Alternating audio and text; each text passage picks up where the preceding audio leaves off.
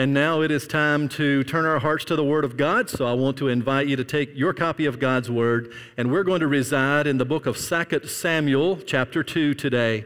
2 Samuel chapter 2, and I want to speak to you for the next little while about a kingdom in conflict.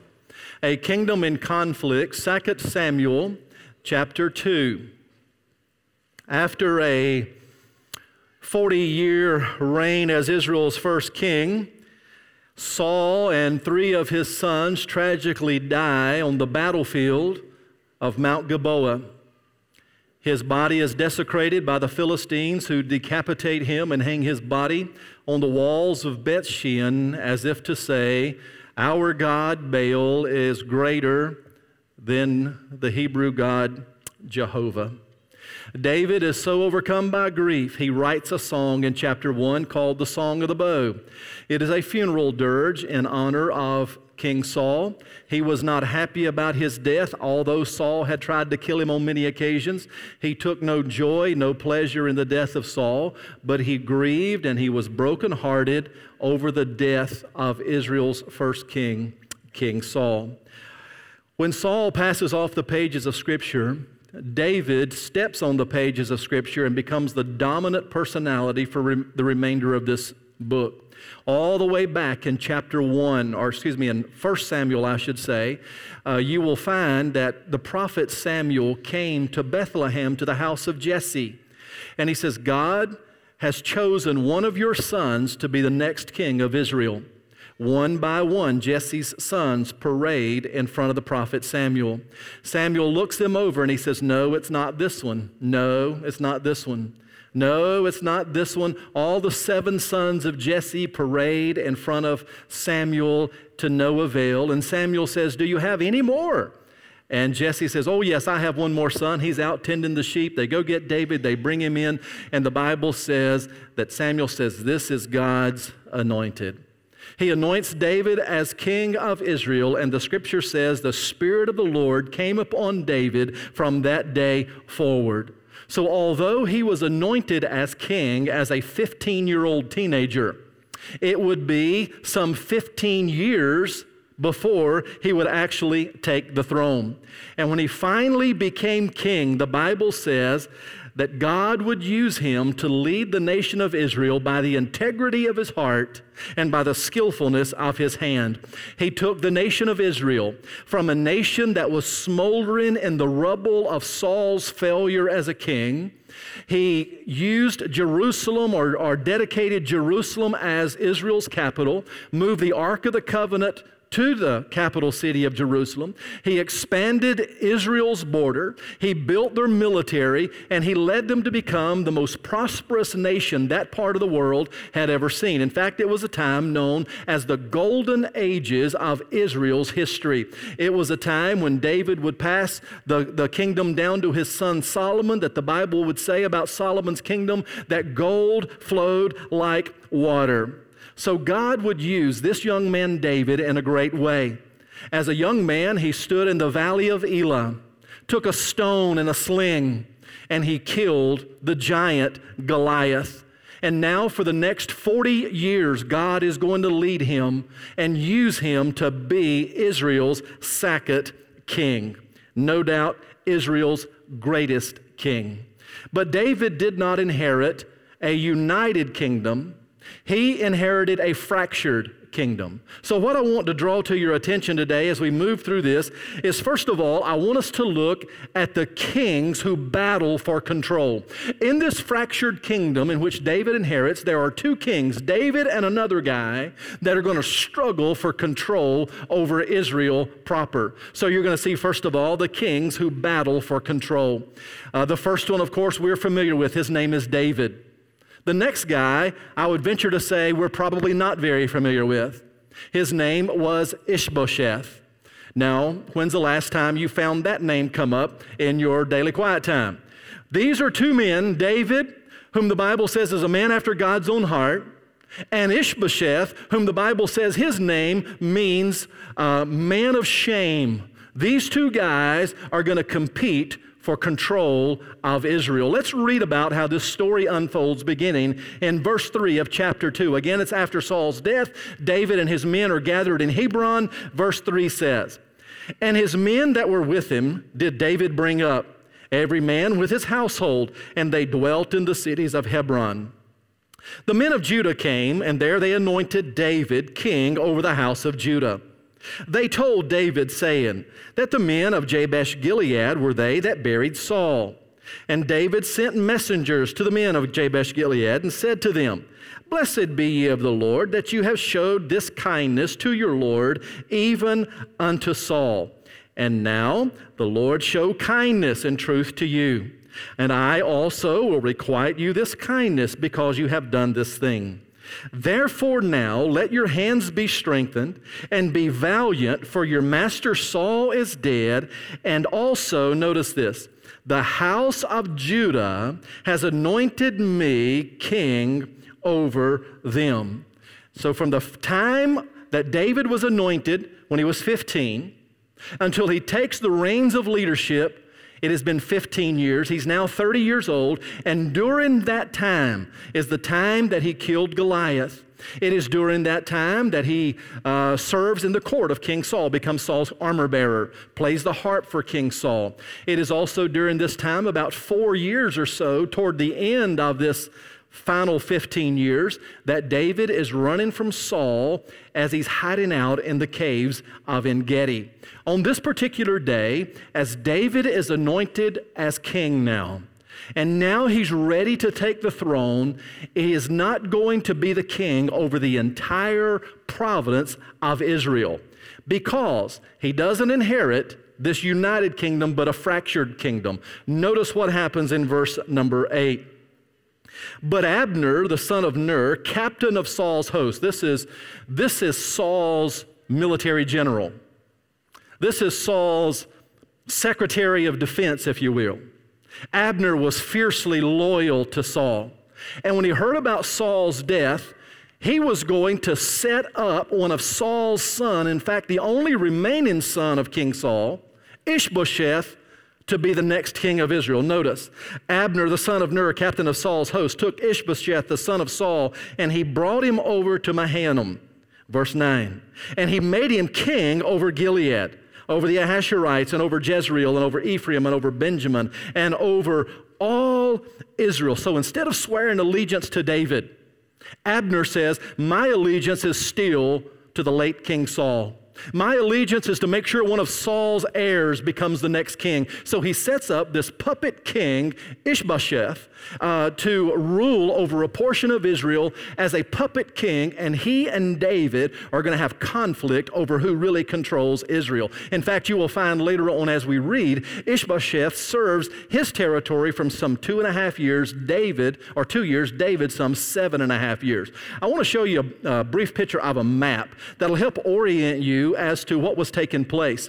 When you look up here on the screen, you will see, of course, this is what Israel looked like at the time of 2 Samuel. Everything in the green is the northern tribes that was under the control of the military general Abner, who, by the way, became the most powerful man in Israel after Saul's death. He controlled all of this region. It was Abner who took Ishbosheth back across the Jordan River, right here at River Jabbok, and it is there that he determines that Ishbosheth is going to be the new king of Israel.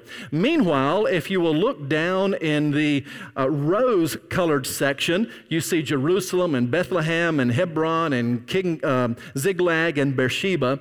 This is the southern kingdom in which David was made the king. So now you understand and you can see the battle, the conflict, if you will, of these two kingdoms.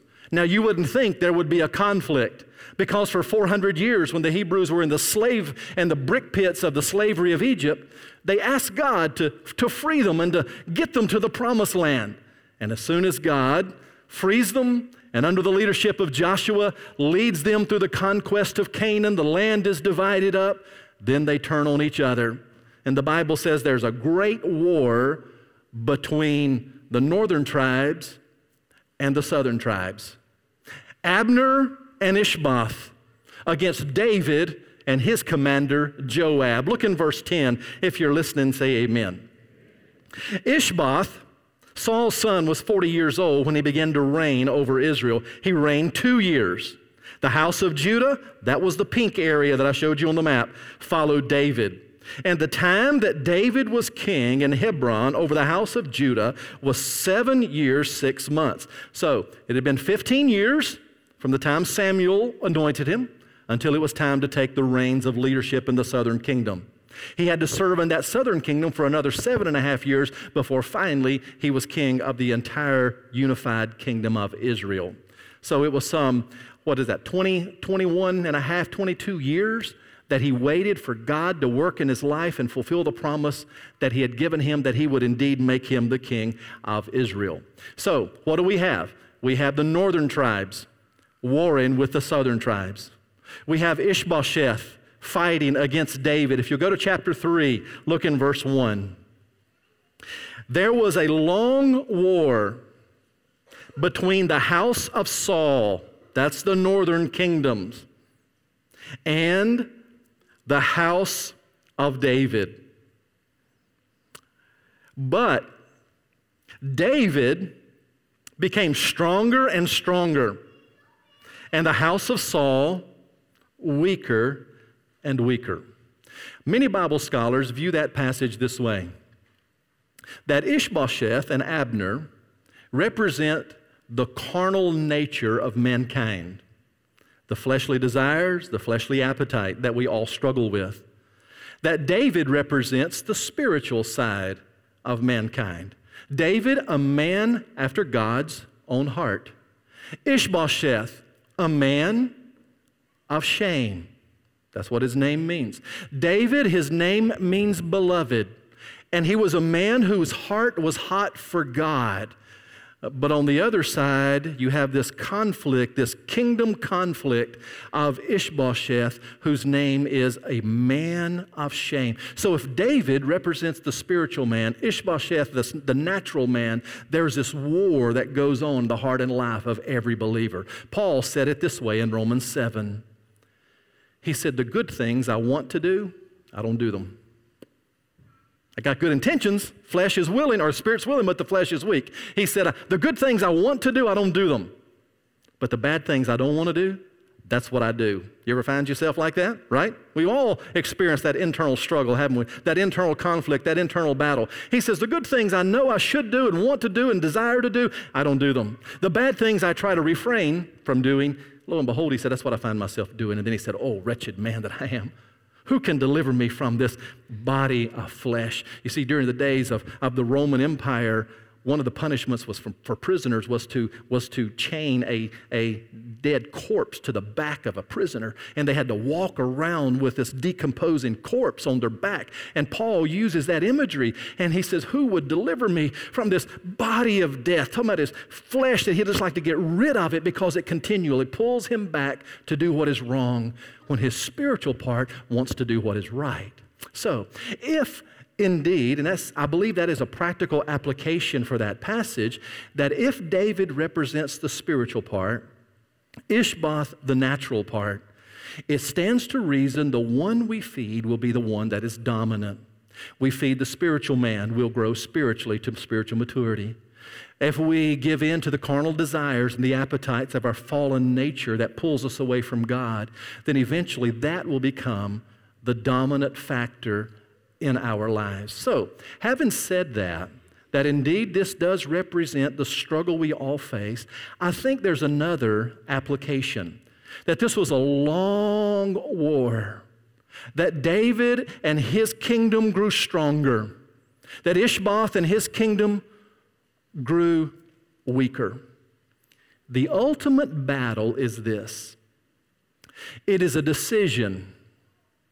Do we walk as a man after God's own heart, or do we walk after the king of shame, Ishbosheth? Do we live our lives in a way that'll be pleasing to God, or in a way that satisfies our fallen nature?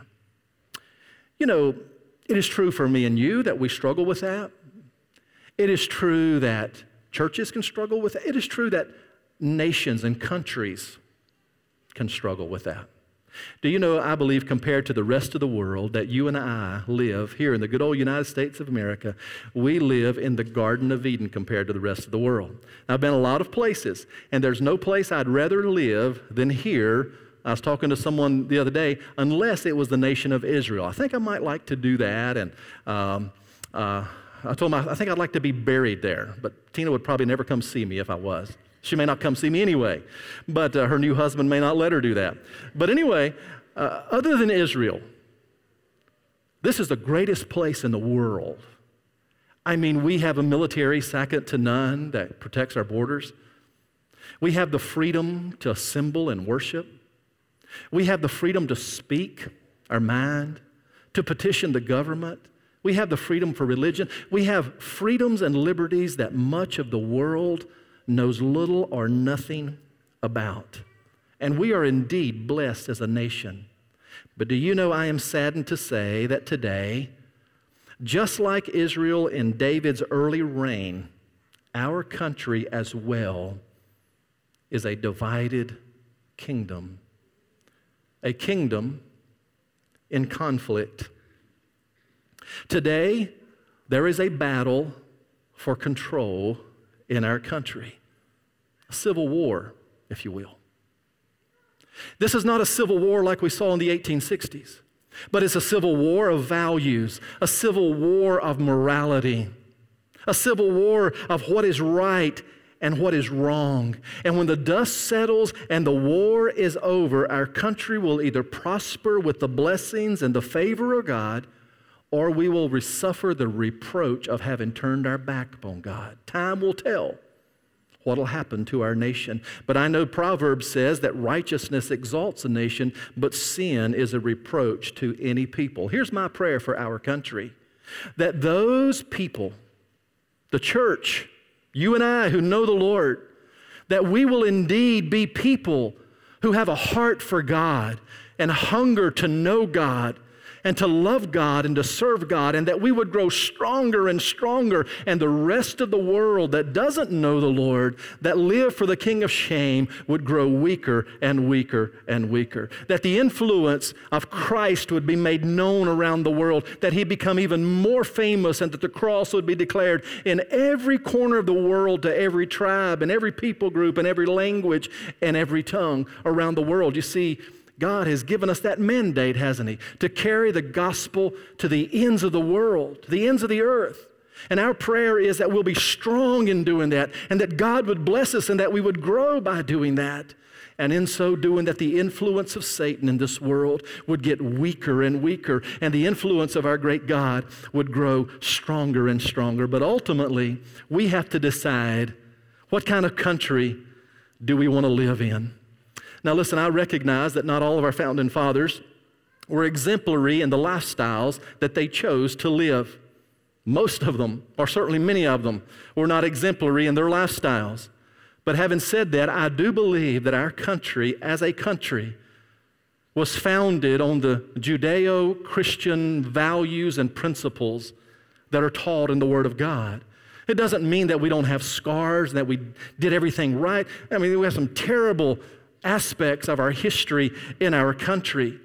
But I'm saying as a whole, I believe that it was to be built on the principles of a Judeo-Christian standard and value. Some of the words that are enshrined on our government buildings, listen to this, for example. On the Jefferson Memorial, the words of Thomas Jefferson say, "God who gave us life gave us liberty.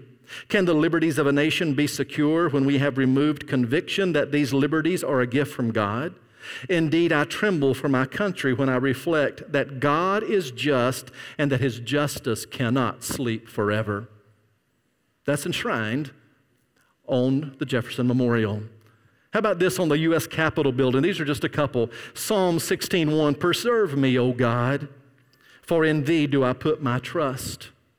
The Library of Congress, Micah 6:8, "What does the Lord require of thee but to do justly, to love mercy, and to walk humbly with thy God?" But listen, there is a segment, unfortunately it is a growing segment in our country, that would love nothing more than to sandblast those words off of every monument in our nation today. And not just to sandblast it there, but to remove any reference to God from the public square whatsoever. My prayer is those voices get weaker and we get stronger. Amen, church? My prayer, yes, you can say amen to that. My prayer is in this great civil war of values that the devil does not gain 1 inch of ground, that he does not take one more person, that he doesn't have one more bit of influence, but that he gets weaker and weaker. And as God's people, we grow stronger and stronger. And in so doing, we take what we see around us and the philosophies of our country, the ethics, the topics that we are faced with, the issues that come into our living room every night. How do we interpret those in light of the big picture? Every philosophy or ethic in which we encounter, we have to look at it through a biblical worldview. And what I mean by a biblical worldview is we look at it not through what the 6 o'clock news media commentary says about it, not what social media says about it, but we look at it, at every issue, through the lens, what does God say about it? What does God's Word teach about this issue? And when we see it from God's perspective and from God's Word, what that does is that builds a resolve and a strength in us, because we know it is not secular humanistic thinking, but it is the will and the Word of God. So we want to look at life through a biblical world view. Having said that, it seems as though, and I know this is not true, this is my own failing, okay? It seems as though sometimes, if you're like me, if you watch the news, and I can only take it a little bit at a time, but then I have to fast from it because my blood pressure goes up. But sometimes I see things happen on the news and I think, man, the armies of Ishbosheth and the kings of Ishbosheth are getting stronger and stronger. And those who are after God's own heart are getting weaker and weaker. Now, I know that's not the case because, listen, the Bible says the gates of hell won't prevail against the church. Isn't that right? But still, sometimes we're so inundated with the bad news, so inundated with the liberal mindset of our fallen world, that we think this war, this conflict, this kingdom conflict that is going on, that we're on the losing side. But friends, I want you to know we're not on the losing side. We're on the winning side. I've read the book, right? I know how it ends. And we're on the winning side, not the losing side. There are a couple of things I jotted down that happens when Ishbosheth, the king of shame, reigns. Number one, you might want to jot this down. When the king of shame reigns, he leads a kingdom where hypersensitive people are offended at anything and everything. Have you ever seen that, anything to beat that in your life in our country today? You're afraid to say anything about anything because you never know who's going to be offended about what. But when the king of shame rules, he rules a group that are hypersensitive and offended about everything. One anonymous writer writes these words. He says, in today's political correct environment, you have to be so careful to keep from offending anyone. We all might have to give reports like this fourth grader who reported on the origins of the Thanksgiving holiday. And this is what the fourth grader wrote in order to keep from offending anyone. The pilgrims came here seeking freedom from you know what. When they landed, they gave thanks to you know who. And because of them, we can worship each Sunday you know where. Isn't that sad? But yet that seems to be where we are as a culture. And that's what happens when the king of shame reigns.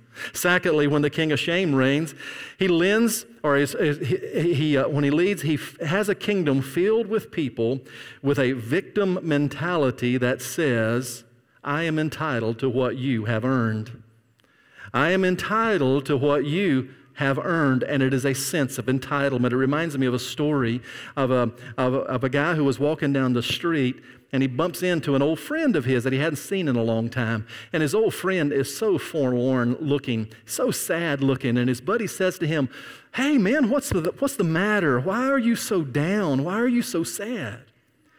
And the man began to tell him, he said, well, it's like this. He said, about 3 weeks ago, I had an aunt who died, and she left me $45,000. The guy thought, well, that's great.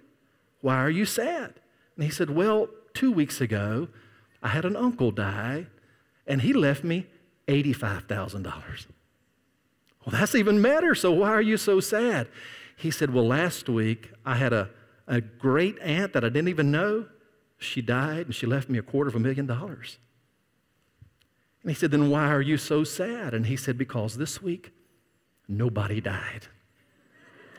Now listen, isn't that the way entitlement works? 1 minute we're thankful. 1 minute we're grateful. But the next minute, there's that built-in expectation. That's what happens when the king of shame reigns, isn't that right? There is a victim mentality. There is also, when the king of shame reigns, there is a kingdom filled with division toward the human family. You ever seen our country any more divided than we are now? We are divided by race, by rich, by poor, by the oppressors, by the oppressed, by the victims, by the persecutor. What we really see played out in our culture today is a world that is a reflection of the evil that exists in the human heart. And the evil heart that follows when Ishbosheth, the king of shame, has his way in the world. I was talking with someone earlier this week about a topic you will hear more and more of in weeks and months and years to come. It's called critical race theory, or it used to be called just critical theory.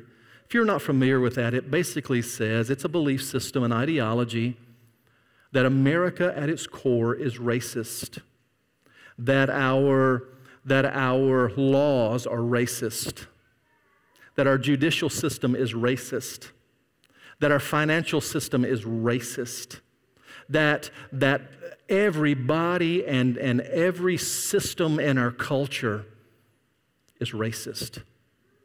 I know we have racist people in our country, and every country has racist people in their country.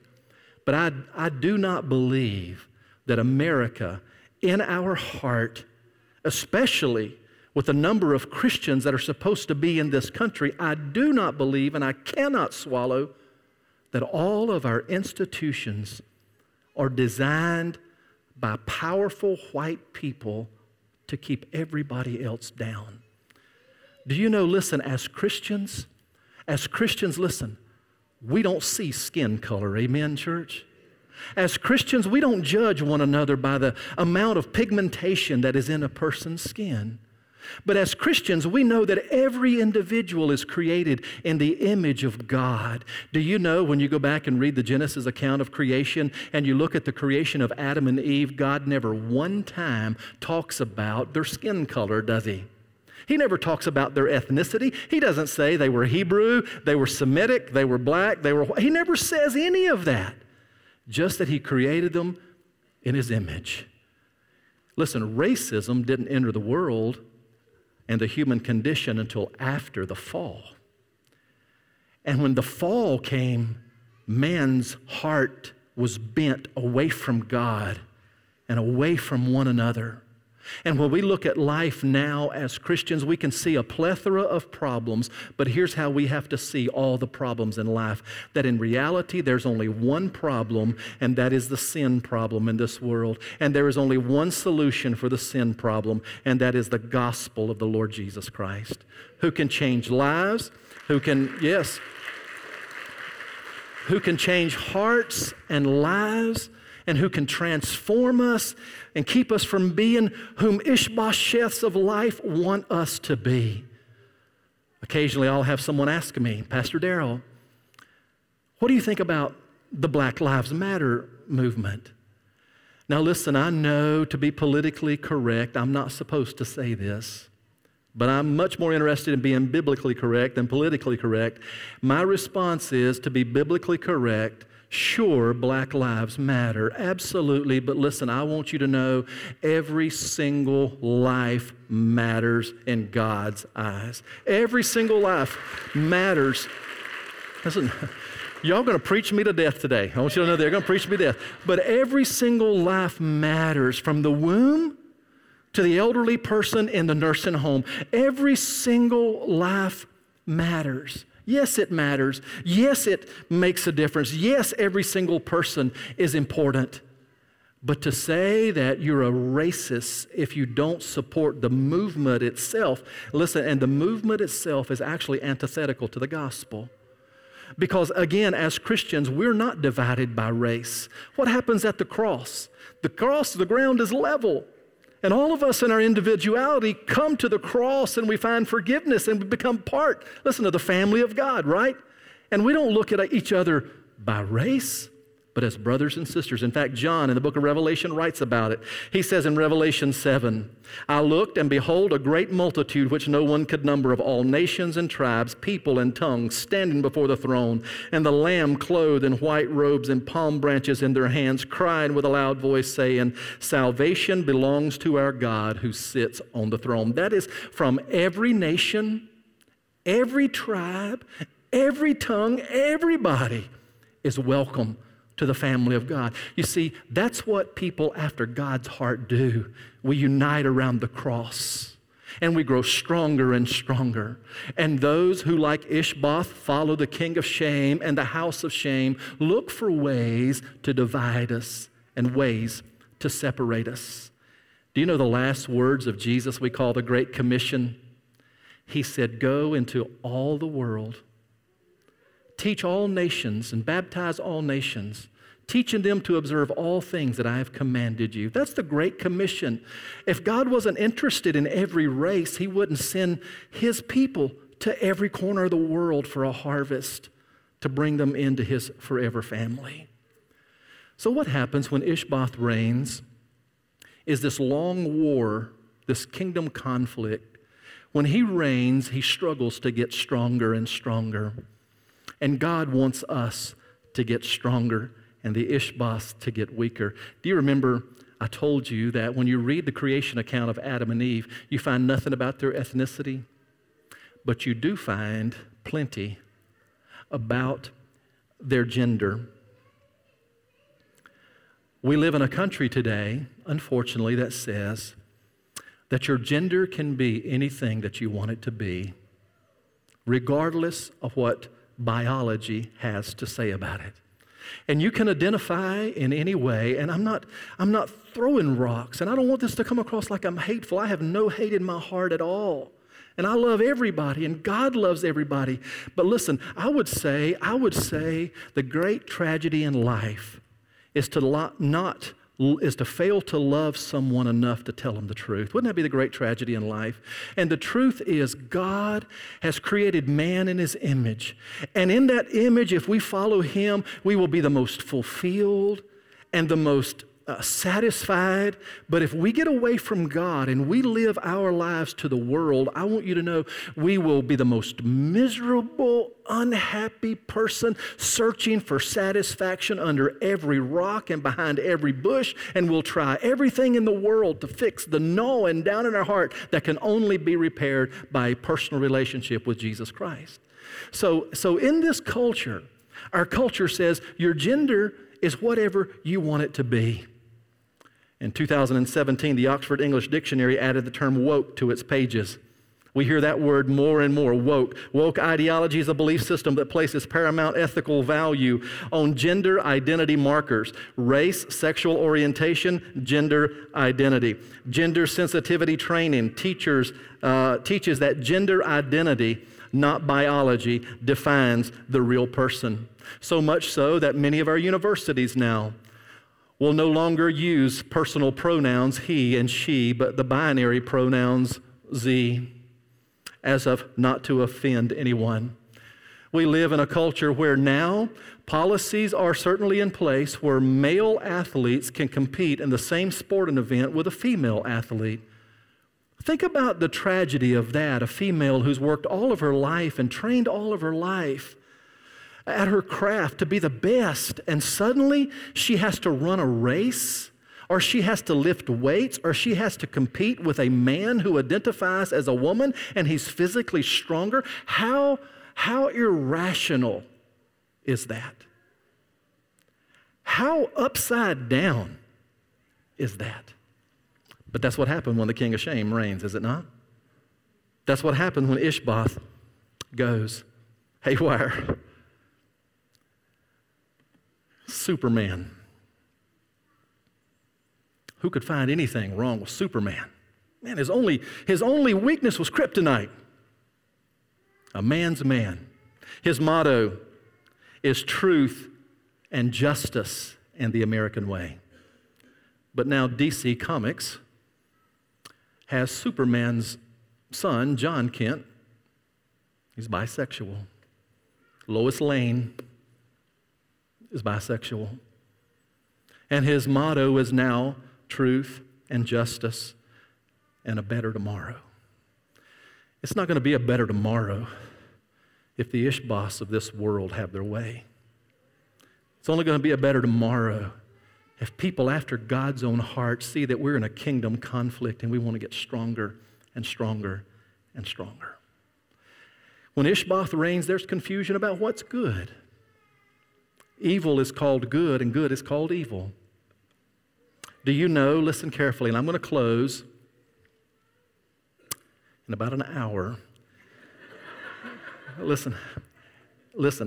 The United States of America is the #1 producer of pornography in the world. 2/3 of all porn sites are hosted in California. 4.2 million domain names. Incredible, isn't it? To produce it, to market it, to sell it, to view it, to digest it, comes under the banner of freedom of expression. But God help us to speak out against it, or it becomes hate speech or hateful speech. In our government, there's irresponsible stewardship, and I'm going to get off the soapbox. I try to preach expositional, but this is so pertinent to where we live. My family, nor your family, nor this church, nor this government, nor any institution can continue to spend more money than we make and let that continue very long. It's irresponsible, and it's irresponsible for our government. So that's enough about those kings who battle for control. Ishbosheth, David. The kings who battle for control. I want us to close by talking about the king who controls the battle. He's sovereign. He's the Lord of the universe. This king is Jesus. In fact, turn over a couple of pages to chapter 7. Chapter 7, look in verse 12. Look at this promise that God makes to David. 2 Samuel 7:12. When the days be fulfilled and you shall sleep with your fathers, that is when you die, I will set up seed after you, which shall proceed out of your bowels. Now look at this. And I will establish his kingdom. He will build a house for my name, and I will establish the throne of his kingdom. What's that word? Forever. That through the lineage of David, that there would come a king who would have not a temporary reign, but an eternal reign. And I want you to know this king is none other than the Lord Jesus.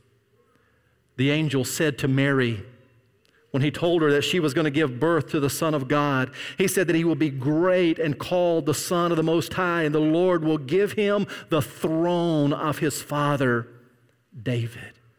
There may be a lot of kings in this old fallen world of ours that believe that they are in a battle for control. But I want you to know, my king is in control of the battle. He is King of all kings, and he is Lord of lords. And there is that promise that one day when he returns, that he will set up this eternal kingdom where men will beat their swords into plowshares or spears into pruning hooks. War will never be mentioned again, and we will rule and reign with the King of this universe. He is the king who controls the battle. Remember, and we're going to close, I promise. Remember, Jesus said, my kingdom is not of this world. And the disciples came to him one day, and they said, Lord, would you teach us how to pray? Do you remember what Jesus said? I'm going to ask that we put it on the screen. When they said, Lord, would you teach us how to pray? This is what he told them. Listen, in this world, it'll never be fixed till the Prince of Peace comes. This world's broken, sinful. But there is coming the King of this universe who will put all things in order. And he tells us, pray this way. And this is how I want us to close out our service today, is I want us to pray this to God, all right? Let's stand up right where we are right now. And this is what Jesus said. This is how we're to pray. And you can pray this. This is a prayer, okay? You can pray this with your eyes open. But let's pray it, okay? You ready? Say it loud. Here we go. Because we want to grow stronger and stronger, right? Let's say it. Our Father, who art in heaven, hallowed be thy name. Thy kingdom come, thy will be done, on earth as it is in heaven. Give us this day our daily bread, and forgive us our trespasses, as we forgive those who trespass against us. Lead us not into temptation, but deliver us from evil. For thine is the kingdom and the power and the glory forever and ever. And all God's people said, amen. His is the kingdom and the power and the glory forever and ever. Let's pray. Lord, we are so thrilled with who you are as our King. Lord, as the only sovereign in this universe, forgive us when we fail to remember that.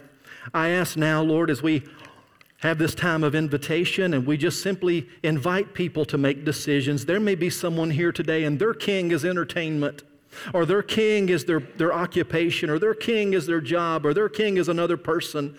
God, help us today to say, no, yours is the kingdom. You're my king, and Lord, I want to serve you with my life, and I want to grow stronger and stronger and let my light so shine in this world that others would be drawn to you. So God, take this invitation. There may be folk here today that have never been saved who want to come and say, Pastor Darrell, I want to be saved today. Maybe others who want to come and say, I want to unite with our church family, or others who just want to come and pray. Take this invitation and use it in a way that'll honor you. We pray in Jesus' name, amen and amen.